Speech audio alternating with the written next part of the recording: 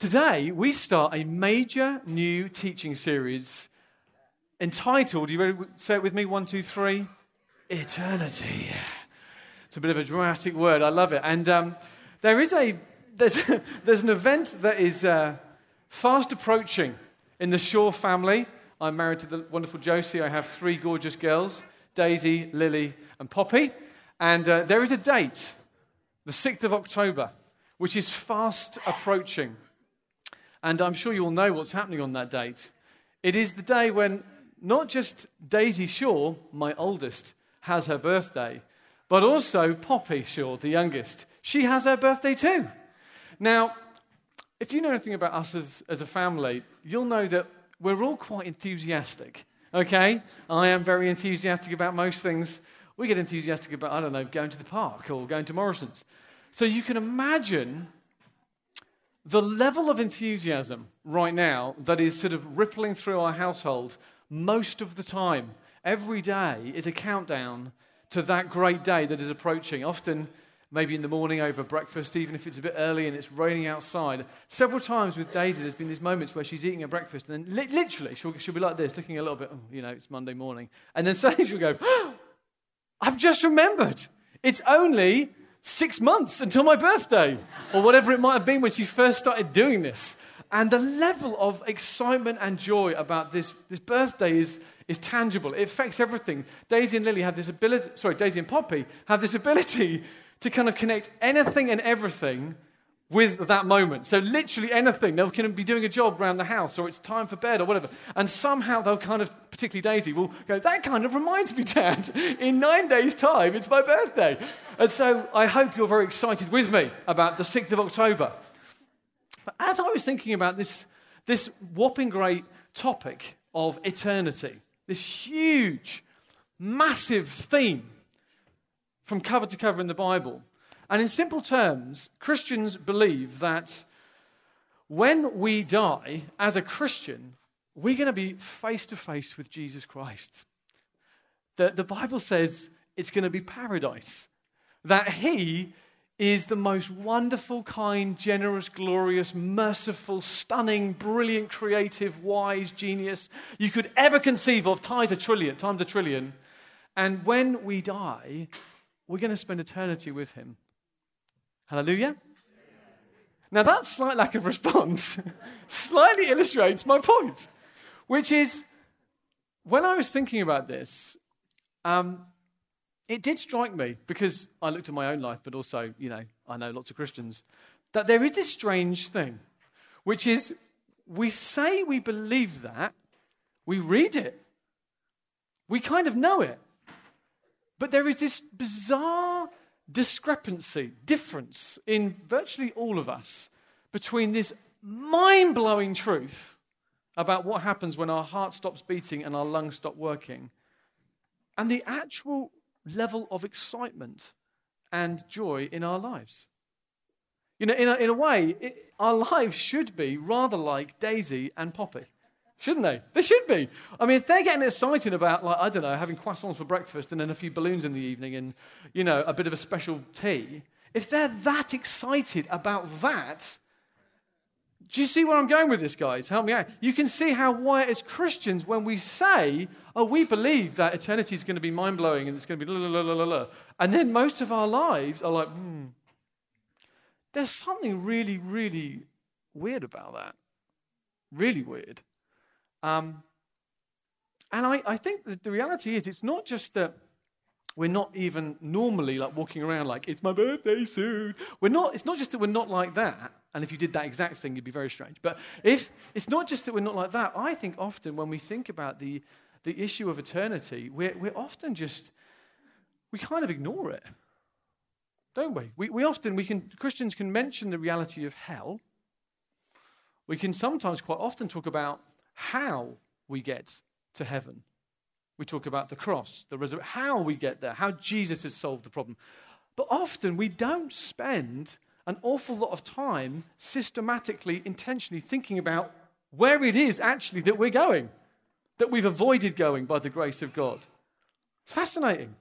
We tend to either ignore it, we're just busy people. There's more pressing things, Tom. that are right here in my face. Sometimes it's not just that we ignore it. Sometimes we're kind of apathetic. We can be apathetic about it. Maybe it's because you've at times heard other Christians' wise counsel about their perspective of what it's going to be like to spend eternity. And actually, to be honest with you, it's just sounded really odd. You know, maybe the idea of an endless worship time, no offense, Holly, but then the idea of just like endlessly worshiping forever, maybe you kind of think, I know I should be excited about that, Tom. Something in me kind of freaks out. And then you feel guilty about not getting excited, and you think I should be more spiritual. Yeah? If sometimes we have this strange thing of, it's just going to be about endless worship, and that's all we think, then we can then feel not excited, then we feel guilty about that. So it gets even worse. Sometimes, if we're really, really honest, we can even feel terrified at the thought of it. We can even feel honestly pretty terrified at the thought of eternity with God. Eternity with God. And so here's the question. Here's the $1 million question. Why? Why is there this discrepancy between even a cursory reading of the juicy, glorious, mind-blowing truths about Jesus and eternity and everything, and our apathy, fear, whatever it might be? What is going on? I think there is one central reason why we're not more excited about eternity. J.C. Ryle, a wonderful guy from the past, he said, I pity the Christian who does not daily think about eternity. I would add one more word in there. I pity the Christian, myself included very much, who does not daily think accurately about eternity. I think that's the issue. I think it's in a broad sense that we just don't really think about it. But I think really specifically, I think most of us just don't tend to think accurately about it. And so as we start this series for the next 2 months, I feel like in a way we're kind of approaching kind of holy ground. I don't know what else we could be talking about that's more just potentially life-changing than this. And so today, actually, rather than just diving into loads of detail about what the Bible says, I felt like I just want us to look at this and feel the weight of almost our condition. So that when we do start to drink the fine wine and eat the beautiful food of what we're going to look at, we're kind of ready for it. And we're not treating it like a hamburger because I feel like I had this picture. I think if we're those who aren't used to thinking about these kinds of things, almost spiritually we're like, if you get bedridden for a long time, your muscles atrophy. And so you can't really do the things that you would normally do. And I felt like if we start diving today straight into and it says this and then this, I almost felt like many of us would just be like, I can't quite cope. So today I want us to look at this central question so that when we start to look in the real detail over these coming months, it's like this is a foundation that will mean, listen, number one, when you hear things that sound a bit beyond what you can normally think about, you won't make fun of it in your heart. And number two, that you won't forget it. That's my heart today. My intention in the next half an hour is simply that we will be almost on the edge of our seats over the next coming weeks and months. So as we look at this, it's not just like another thing, but actually it's a profoundly life-changing thing. So let's pray, and then we're just going to look at the two sides of one coin about the whole thinking thing. We're going to look at why we don't think about it, and then, more positively, why we must. Father, we love you, and we just ask, Lord God, today that you will help us to think correctly. If you're happy to do this, join with me. Put your hands on your head. Lord, I pray for my mind. I pray for my brain. I pray for this gift. Lord, thank you that Christians are not those who throw their brains out. My word, the opposite. We're those who are called to think clearer and more deeply and more intentionally than any other people. We pray, God, right now, God, come and invade this room. Come and fill our hearts. I pray for our children that they will be blessed through their parents getting it more and more. God, help us as a family to be changed forever. Lord, forever by this stuff. In Jesus' name, amen. Okay, 2 questions then today. 2 questions, not 3. Hallelujah. 2. That's all. Number 1, why don't we do it? Few reasons. Number 1, theological clumsiness. Grab your Bibles and turn to 1 Corinthians chapter 2. If you haven't got one, it will come up on the Bible. It's not a Bible, it's a PowerPoint screen. It will come up on the screen. My contention is the first reason we don't tend to think about it is because there is a kind of lie afoot amongst the Christian church body globally that, do you know what?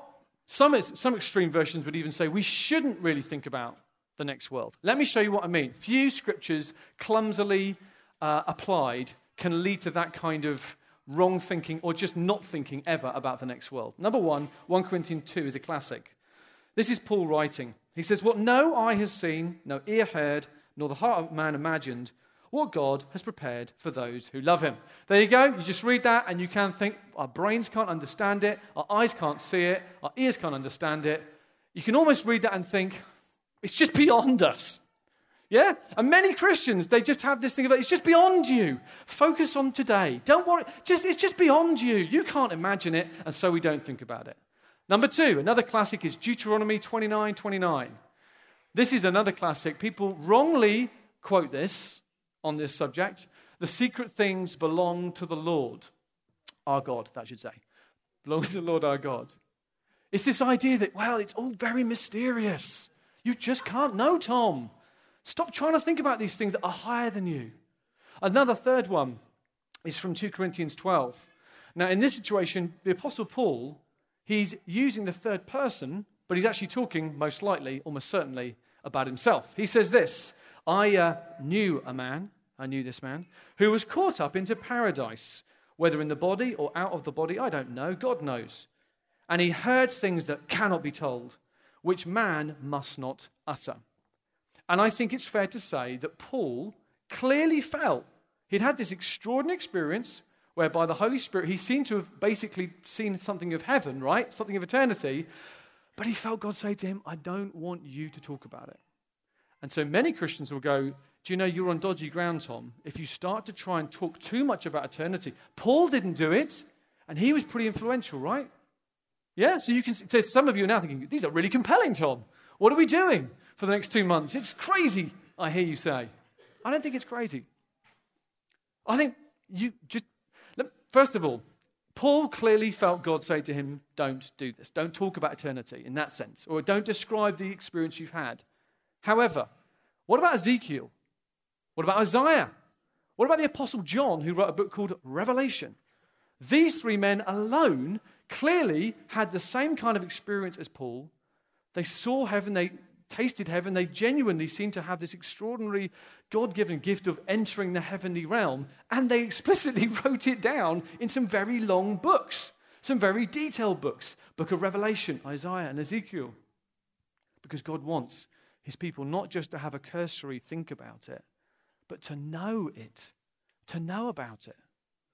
The Deuteronomy 29 verse, the very second half of that verse, which says the secret things belong to the Lord, then says, but the things that are revealed belong to us. Isn't that beautiful? I love that. It's not just that they are accessible to us, they belong to you. You see, my deep, fatherly, burning desire for this church is that we will not have something that belongs to us robbed from us. Do you see that? I think we as Christians should be a bit like Daisy and Poppy. We should be. We should be going, yes, these are big things in my life and they're difficult, but my birthday's coming. But that day is coming. As Spurgeon famously said, the greatest day of your life is your last one. I love that. I want that for you. It belongs to you. Do you see? There's a belonging. And many Christians, many of us, are massive. It's like we've been robbed and we haven't known we've been robbed. And it makes me cross. And as I'm going to show, I'm almost flowing into my second point now. Well, we must. But anyway, that's why we don't. Even with the first one I mentioned, it says in the very next verse, in the Corinthians passage, it says, but these things God has revealed to us through the Spirit. Come on, he's saying. When you become a Christian, it's not a small thing. It's not, I now vote this. Your whole being is invaded by the presence of God. You are the temple of the living God, whether you like it or not. It means that you have like this nuclear-powered station thing in you. That's not a brilliant analogy for the Holy Spirit, but you have this power that means you are able to increasingly, through looking at the Word and believing it by the Spirit, to live this life, even a domesticated Monday morning in the rain, to see it through the lens of eternity, and it will never be the same again. That's what it's saying. So I am a little bit aggressive about this because it belongs to us. It isn't a secret thing anymore. I mean, there is mystery, of course there is. But God has done everything to reveal it so that we can live every single day with the lens of eternity. Hallelujah! That's the way. Thank you, Jesus. Well, sometimes we go, okay, well, I'm kind of convinced a bit. But then we can think, well, maybe we can only understand a glimpse, a little bit. We can understand a bit. And there's certain songs afoot which I think lead to this kind of, we can just know a little bit. I don't want to get anyone upset here. This might be your favorite song. Please don't hate me. There is a song, I Can Only Imagine. You might know it. It's a lovely song in many ways. But it says, I can only imagine what it will be like when I walk by your side. I can only imagine what my eyes will see when your face is before me. Surrounded by your glory, what will my heart feel? Will I dance for you, Jesus? Will I be in awe of you? Be still. Will I stand in your presence on my knees? Will I fall? Will I sing hallelujah? Will I be able to speak at all? Now listen, at one level, I am so sympathetic with the writer of this song, and I like it. And if we sing it over the next 2 months, it's okay. But there is a slight danger that it kind of leaves you thinking, well, I don't know. It's just beyond my imagination. So first of all, I think there can be a theological clumsiness, which means we don't. The second thing I would say is this: the death of imagination itself. The death of imagination itself. Man, I could preach a whole morning on this one. So just help me not to. Eugene Peterson says it like this, talking about Christians. He says, we have a pair of mental operations: imagination and explanation. Bear with me, guys, this is worth it. Designed to work in tandem. When the gospel is given robust and healthy expression, these two, explanation and imagination, these two work in graceful synchronicity. Listen, this is the difference. Explanation pins things down so that we can handle and use them, obey and teach, help and guide. Imagination, though, opens things up so that we can grow into maturity, worship, adore, exclaim and honor, follow and trust. Explanation restricts, it defines, it holds down. Imagination expands and let loose. Explanation keeps our feet on the ground. Imagination lifts our head into the clouds. Explanation puts us in a harness. Imagination catapults us into mystery. Explanation reduces life to what can be used and seen. Imagination enlarges life into what can be adored. Hallelujah. And his deep conviction is that we have lost our ability to imagine. Is that as a whole generation, is that now with things being so just purely visual, that there's a absolute epidemic that we're in the middle of, where we are not cultivating and stimulating and actually aware that, but you cannot, can I be as strong as this? You can't grow as a Christian unless you have an active imagination in God. Jesus repeatedly says, the kingdom of heaven is a bit like. It's like this. It's like a mustard seed. It's like a woman who loses a coin and she runs after it. What's he doing? He's saying, imagine, imagine, imagine, imagine. And it's absolutely huge. I think particularly for the kind of churches that we tend to be part of, we are very strong on, well, not very strong, we attempt to be very strong on explanation. What does the text mean? What does it really mean? And that's so good. And that is our bedrock. But as Francis Schaeffer says, is that we don't let imagination cause us to fly away from truth, but it flies upon truth. Is that we start with explanation, we understand, and in a sense, Christians are the freest people in the world because we can actually imagine things that God has promised are true. And I am cross because I feel like in many ways the world is better at imagining than the church. I think the fact, John Lennon famously said, imagine there's no heaven. It's easy if you try. No hell beneath, only sky up above. You think to yourself, John Lennon, he's actually cultivating a lie. Imagine it, just imagine it, that the world out there generally is good at doing. My deepest desire is that we would be a church that actually, we need the help of artists, creatives, poets, musicians, for us to be a church. You cannot start, as soon as we start to look at issues of what eternity are going to be like, you cannot do it if we only are staying in the realms of explanation. Explanation and imagination are designed to go together. We are called to help our children, if we have them, to be raised to think and imagine. We're called to be people who actually spend our life saying, this is what it says, and now therefore I dive into a life of imagining it. Imagining it. Third reason that we don't tend to think about eternity is our lives are too comfortable. If you see Christians in the world who aren't in comfortable situations, funnily enough, they start to think about it. They really do. And they use their imaginations from the Bible. Oh, that's what it says. Let's think. Let's let get into my soul. Let's think about that, because honestly, this life is pretty tough. Our lives are very comfortable at the moment. That may well change. Who knows? Fourth reason is materialism and rationalism. I talk about this a lot. Materialism is when you basically think the only real stuff in this world is the material, physical stuff. It's everywhere. It's why we're obsessed with measuring things. Yeah? And the poo-pooing of anything that's unseen. Rationalism is very similar. Listen to me, we are profoundly infected by this. It is everywhere around us. And that means over the next 2 months, when you hear about things that the Bible says about the next world, there's going to be a point again and again where it pushes that button in your soul that you've been so ingrained to think, well, things must purely be rational, surely, Tom. Things must be rational. Well, the problem is the Bible is profoundly rational at one level. It's also utterly supernatural and filled with things that are beyond even our imaginations. Final thing is Satan. Satan. As Christians, we believe in a real enemy. And you can over-talk about him. Most of us feel a bit embarrassed to even say this is part of the gospel. Most Christians think, it's not very hip, Tom. Can we not mention? It sounds a bit ridiculous. A bit over the top. Yeah, that's what he wants. That's what he wants. He is real. He is real. The Bible says that he was an angel in heaven, and he ultimately rebelled from God and has been the one who has led to he's the father of lies and led to this world rejecting God as it is doing en masse. It says the same as one who was in heaven. He knew and knows the glory of eternity.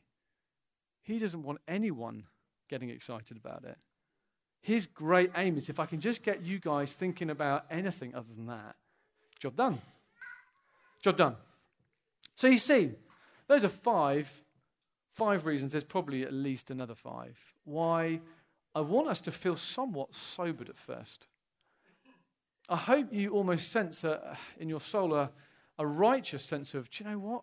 I don't want to spend my life not thinking about this. I don't want to be someone who, because my life's comfortable, or because actually there's theological clumsiness in my heart, or I'm not someone who actually actively stimulates my imagination. I don't want to be someone like that. And in fact, I would even go as far to say this. The Bible commands us repeatedly to be a people who do positively, proactively give ourselves in our lives, yes, living here, but all the time cultivating a vivid, accurate, inspired, informed picture of what the world to come will be like. So it says in Colossians chapter 3, it says, set your mind. You can turn there if you want. Verse 1, set your minds on things above. Oh, I wonder what that means. What it means is, set your minds on things that are above. Oh, right. Okay. Seek the things that are there. Seek them with Christ, where Christ is seated. Set your mind on them. It's a command, repeatedly brought through Scripture, that we are to be those that do that. Now, this is the question. Why? Why? Why does it really matter, Tom?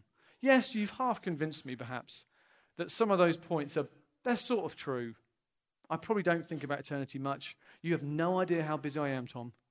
But one or two of those have vaguely convicted me a little bit, so I'm half convinced. But why should I bother, Tom? Surely I can be a good Christian, walk through this life, love Jesus, right? I love Jesus, but why do I need to do all that thing of like really deliberately, intentionally making it a central thing in my life? And I want to come lovingly right back to you straight away and say, I would be as bold to say, I do not believe you can live the Christian life effectively, powerfully, or robustly unless this thing, this concept, this reality of what's going to happen when your life ends here, that you just can't, it's like it doesn't fit. It doesn't work. You can't read the Bible unless you realize almost the biggest bit of the jigsaw is what's going to happen when our lives finish. You cannot understand the Apostle Paul unless you understand his whole life was like overshadowed with this stunning, glorious reality that any moment I'm going there. And so everything in this life is like was shone on because of the towering reality of the world to come. Let me just give you a few examples. For example, you can only be happy, joyful. Turn to 1 Peter with me.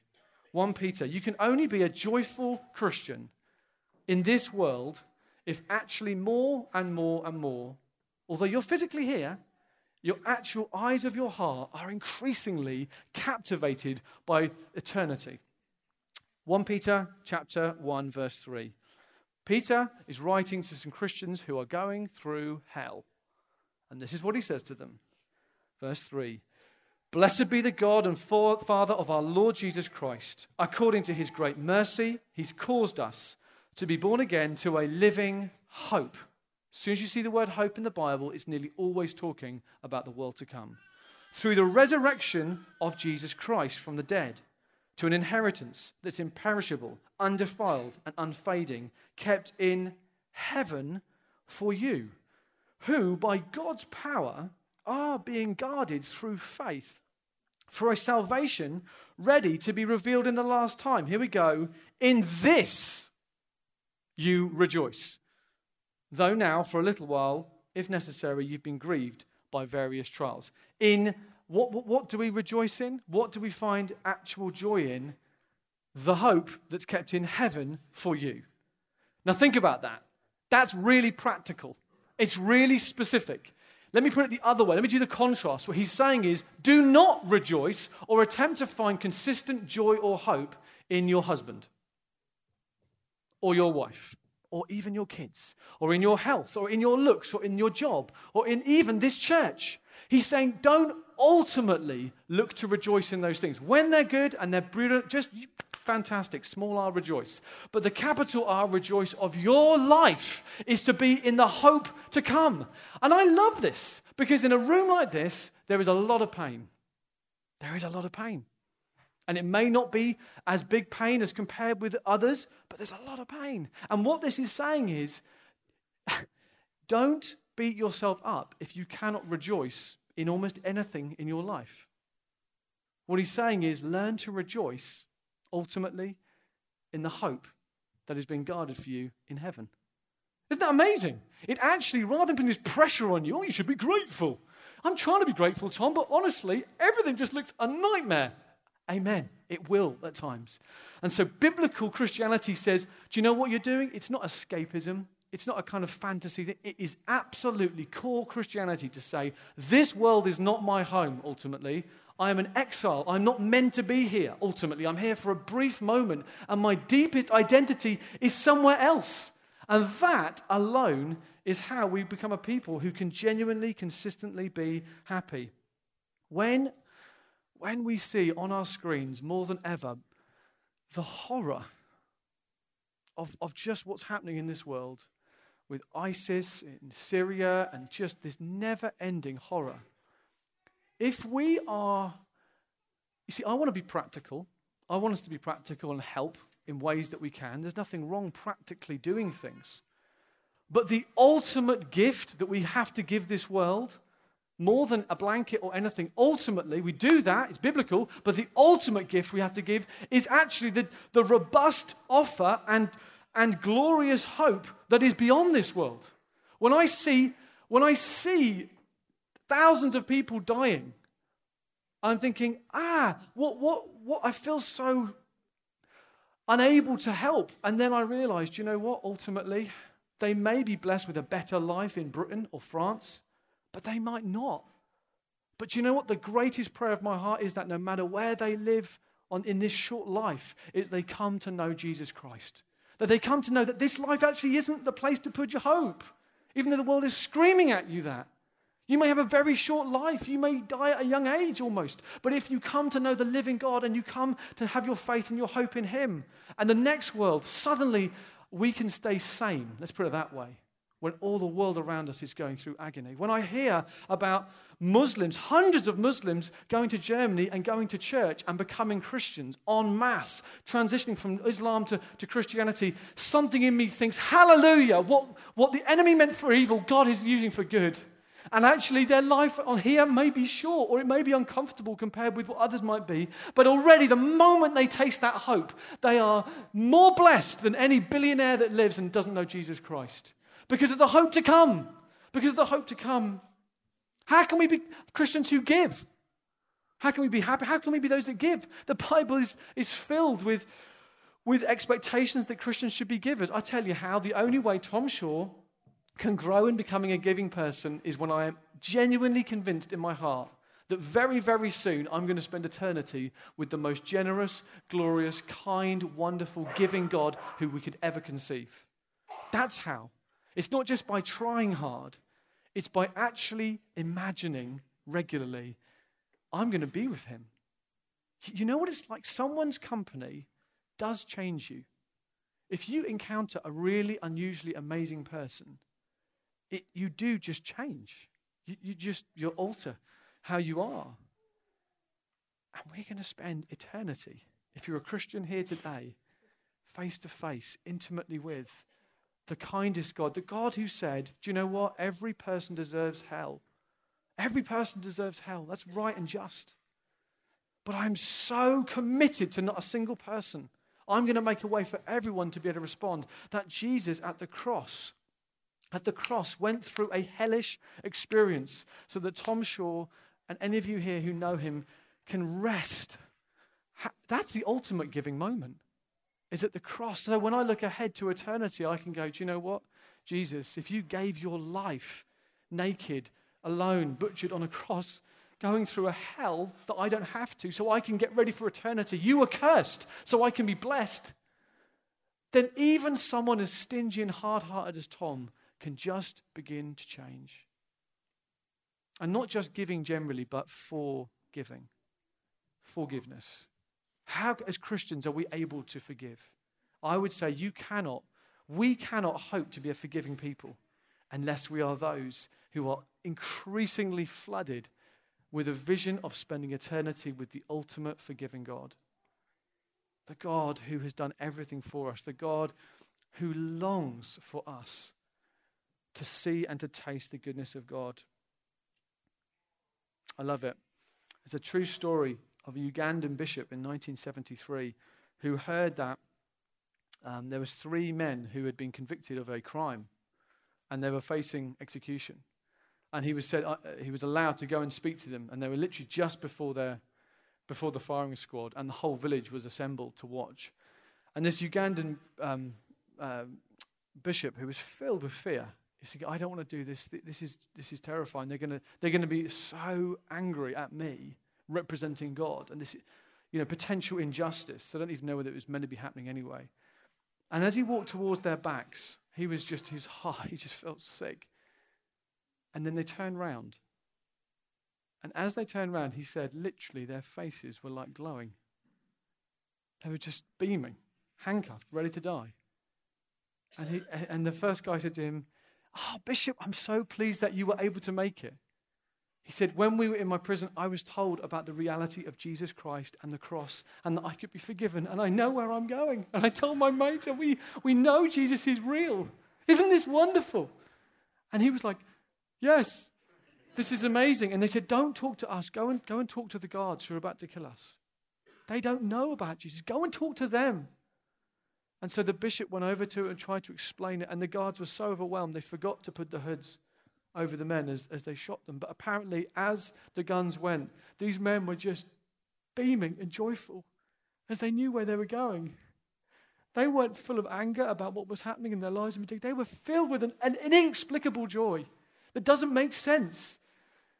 And apparently the whole watching village, there was like a revival that broke out after that moment, not surprisingly, when you see men facing their death like that, knowing, do you know what, that moment, at the moment my heart stops, I am with Jesus Christ. My birthday begins. I'm excited. I'm actually excited. There's a hilarious story about a guy called Henry Venn, he lived a couple of hundred years ago, and he started the Anglican Church Mission Society. And he was this amazing godly guy. And apparently he got rather to a senior age, and the doctor said to him, "I'm so sorry, Henry, but you're going to die. You're imminently about to die." And apparently he was so excited and so thrilled, he kept on living for several more weeks because of the joy. It like postponed his death. We can only be those who forgive and give. How do we become a people who are consistently on mission? Christian, you can only be on mission if we are convinced in our souls about the reality of heaven and of hell. You see, if you're a Christian here today, the Bible says this life is the nearest you're ever going to get to hell. But if you're not a Christian, the Bible also says this life is the nearest you're ever going to get to heaven, unless you put your faith in Jesus. Now, I'm not trying to be dramatic for the sake of it, but I'm actually trying to say words that are biblical and true. And actually, we can't, as Christians, just have a series on eternity just to feel good, because it's also bittersweet, isn't it? As we think about what God, by grace alone, offers all people, but Christians enjoy. It's got to be something that also fills our heart to say Monday to Sunday, I'm not just going to go, "Oh, wasn't that nice for me? Can't wait. I want to be like that guy that Tom spoke about who was getting ready." I want us to be those. That guy, Henry Venn, he started the Anglican Missionary Society.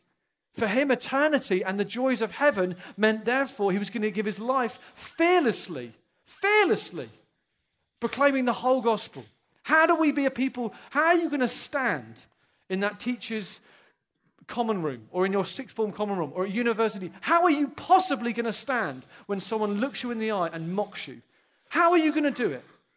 There is only one way, by the power of the Spirit, who gives you and convinces your soul that even in this world, if everyone rejects me, but ultimately there is a place that God is preparing for us that is more real than anything we can imagine. How are you going to stay single and celibate? Some of you are going to be called to be single and celibate. And actually, for the last 1,500 years, you would have been a hero. Yeah? For 1,500 years, if you were seen as single, you weren't like, "Oh, that's a bit awkward." You were like a hero. It's only in the last few hundred years that now it's like, "Oh, that's a bit of an awkward, oh yeah, a bit awkward." No. Both, being married or single, are given by God and have different challenges. But how do you do either? How do you stay single and celibate? I would say with all my heart, to know that God is cheering you on, to know that heaven and eternity are so close, and in heaven there will be no marriage. How do you stay married and faithful when actually things are horribly hard? I tell you, 1 John 3:3 says this: "Everyone who has this hope purifies themselves." You do.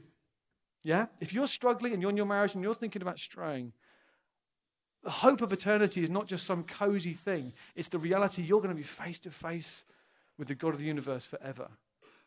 That helps us stay on the straight and narrow. Last one, how do we become worshippers? You can't be a worshipper. Anyone here want to be a worshipper? Hallelujah, I want to be a worshipper. But how do we become worshippers unless we are ultimately more and more gripped about the place that Jesus is very excited about? He says, "I'm going to prepare a place for you." With someone, if you love someone, you're close to someone, actually you can't help but get excited about the things that they're excited about. And Jesus is really, really excited about you having a resurrected life in a resurrected body with a resurrected Christ on a resurrected earth. He's really excited about the next chapter. He's like, I can't wait for you to come. And that fills our hearts. It means that we become worshippers. It means that we become those who are actually able to go, do you know what?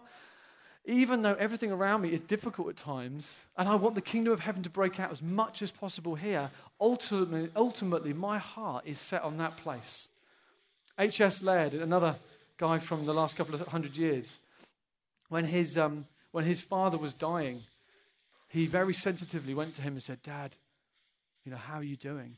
He was very serious. He said, Dad, are you okay?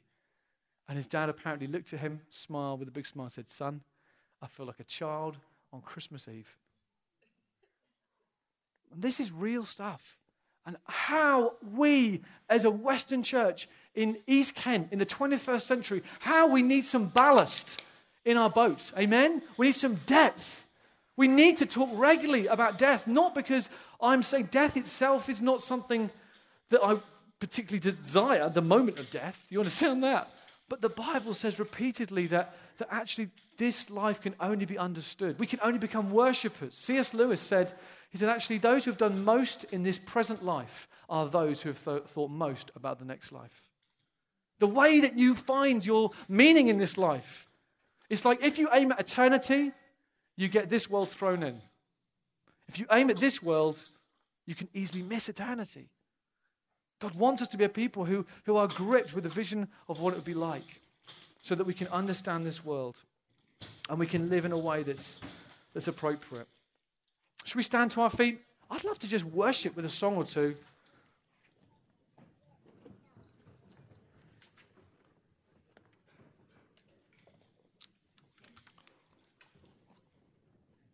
I just want to say one final thing while the band just get ready. One of the things I believe that is so exciting about the world to come is the fact that there will be no more reminders of the mistakes that you've made. Think about that. I was thinking about this. I was thinking, if you're here today, you probably love Jesus, or you're kind of on your journey towards loving him. And that's so good. But when you live on this earth, we've all made mistakes. Some of us have made big ones. And this life can, you love Jesus, and then something reminds you. Maybe you didn't do well in your marriage or with your kids. Or maybe you as a child haven't done well with your parents. Whatever it might be, maybe your friendships are a little bit broken, or maybe there's different areas in your life and actually you love Jesus and you know you're forgiven. But there's reminders. There's just reminders. And I just felt this phrase as we come just finally to finish, is that in heaven, ultimately there'll only be one set of scars left on his hands. That the things that you've experienced, some of you have experienced dark things. You have experienced tough things where you have been treated very badly. And you love Jesus now and you've forgiven the person. But there's still that reminder. And I just think, friends, God wants you to know that there's going to come a day in a new heavens and a new earth where there'll be no more reminders. The only scars that you can feel will be on his hands through the cross. So, Lord Jesus, we just come before you and we say, Lord God, would you over these next 2 months change our lives? Would you, Lord God, put accurate, wonderful thinking into our minds so that our souls live? I pray for boldness and joy and worship and liberty across this church, the like of which we've never seen. I pray for marriages to be restored. I pray for forgiveness to flow. I pray for generosity to spring up. Lord God, I pray for mission to be natural because of, Lord, what we see and touch and learn about over these next 2 months. Would you join with me even praying with that? There's something about the power of a whole people asking God, not just me, your pastor. Can you just even now, if you want that, almost just say, God, that thing of the secret things, they belong to us. The enemy wants to steal them. Can we just have a moment of prayer even now? I know we don't always do this. Just ask God that where the enemy tries to rob an inheritance, he doesn't want his children to not be excited about the party. He wants us to be excited. So, Lord, we pray that the excitement of the party will start to fill our souls. I pray for joy. I pray for, Lord God, liberty. I pray for pennies to drop. I pray for burdens to, Lord God, assume their proper perspective, Lord God. Be with us in Jesus' name.